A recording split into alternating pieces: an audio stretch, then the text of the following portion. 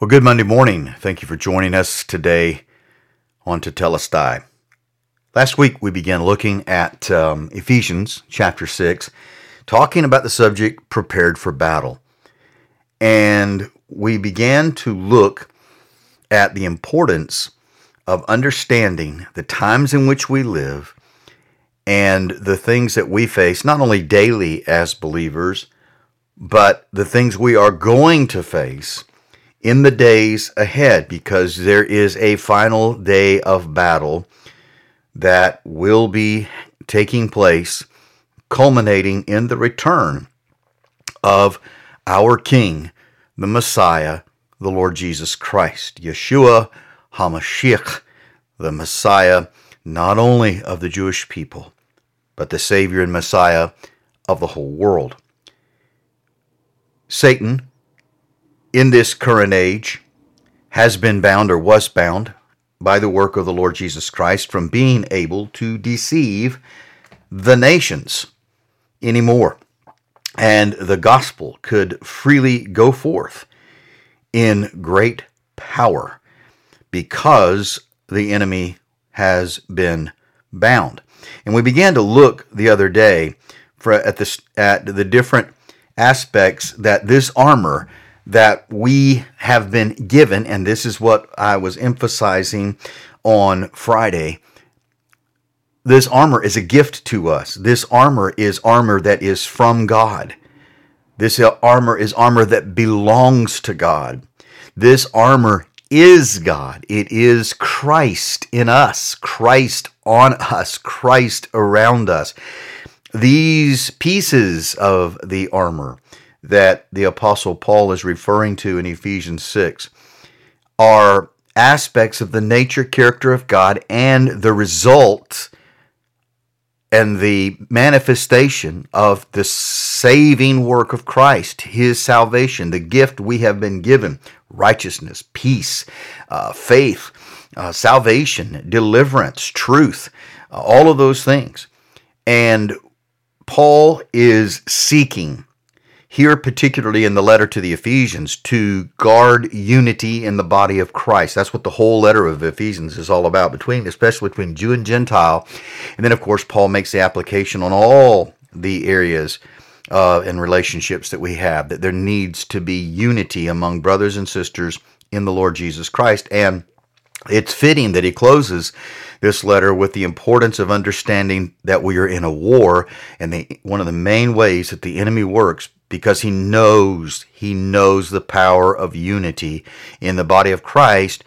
Jesus himself said that when we walk in union with God and with one another, manifesting the love of God and toward one another, the world will believe that the Father sent him. That is the most powerful evangelistic weapon we have, is our unity in the Spirit.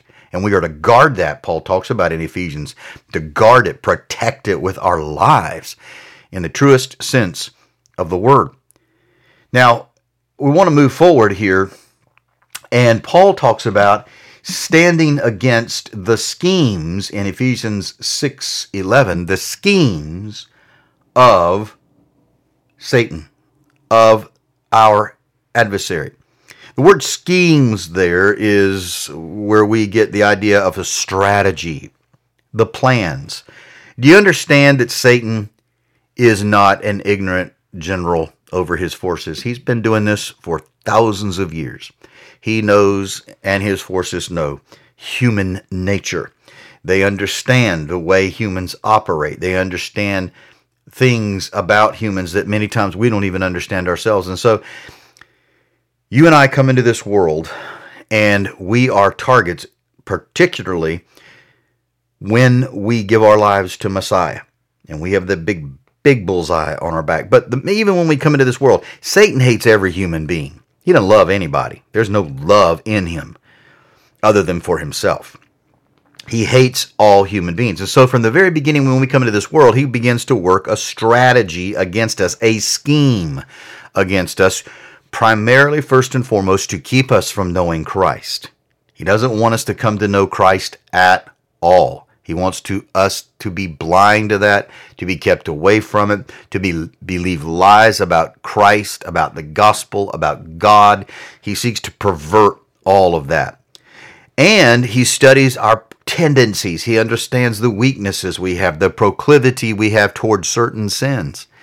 And he understands what buttons he needs to push in order to create a perfect scenario to push us or nudge us in a direction of sin or of trouble for us in our lives. He understands what will take us out of the battle. He understands what will take us down. And again, as I said, it's like he's got a file, and he looks up the file. Now, what strategy can I work against so-and-so in order to bring them down today? What strategy can I work against this assembly of believers to create division inside that assembly of believers? Contention, strife, jealousy, discord, disharmony, disunity. What can I do? And he's got a strategy, and he begins to work that strategy. It's very, very important. Paul is stressing here, we must be wearing God's armor, appropriating it. Again, it's something we already have been given because Christ lives in us, Christ dwells in us. We appropriate his life and the different aspects of his saving work within us in order to protect ourselves against the strategies, to begin to discern the strategies, to begin to be aware of the strategies, to begin to know, hey, he's probing, and I know that if I give in here at A, B, C, and D is going to follow. I mean, we must be aware of these things, these schemes. And again, Paul is emphasizing to the church at Ephesus, be aware of the schemes of Satan operating to bring division between my Jewish Messianic believing brothers and sisters and the Gentile Messianic believing brothers and sisters, and seeking to bring a wall of separation that Christ tore down. Because again, when he can keep us divided, the message is polluted. The message is distorted. The gospel is corrupted as it goes out. And the world looks at our disunity and says, man, those people can't even get along with each other. And they see this church splitting from this church, this group splitting from that group, over the silliest of things. There are a lot of buildings that have the name church on them in the United States of America that God had absolutely nothing to do with in their starting. They were born out of contention, strife, division, and self-centeredness and pride and arrogance. And you can't expect the blessing of God to be on such a thing. So, Paul says we have to be aware of the strategies and schemes of Satan. And Satan is going to be developing more elaborate schemes and strategies as we move toward the return of Jesus, as the times that we live in become more intense with conflict and deception and evil and chaos. He is going to be working all kinds of strategies to bring fear into your heart, my heart, to bring anxiety, doubt, unbelief, to create division in the Church of Jesus Christ, to get us fighting with each other so that we don't fight him, the right enemy. We fight the wrong enemy, and my brother is never my enemy.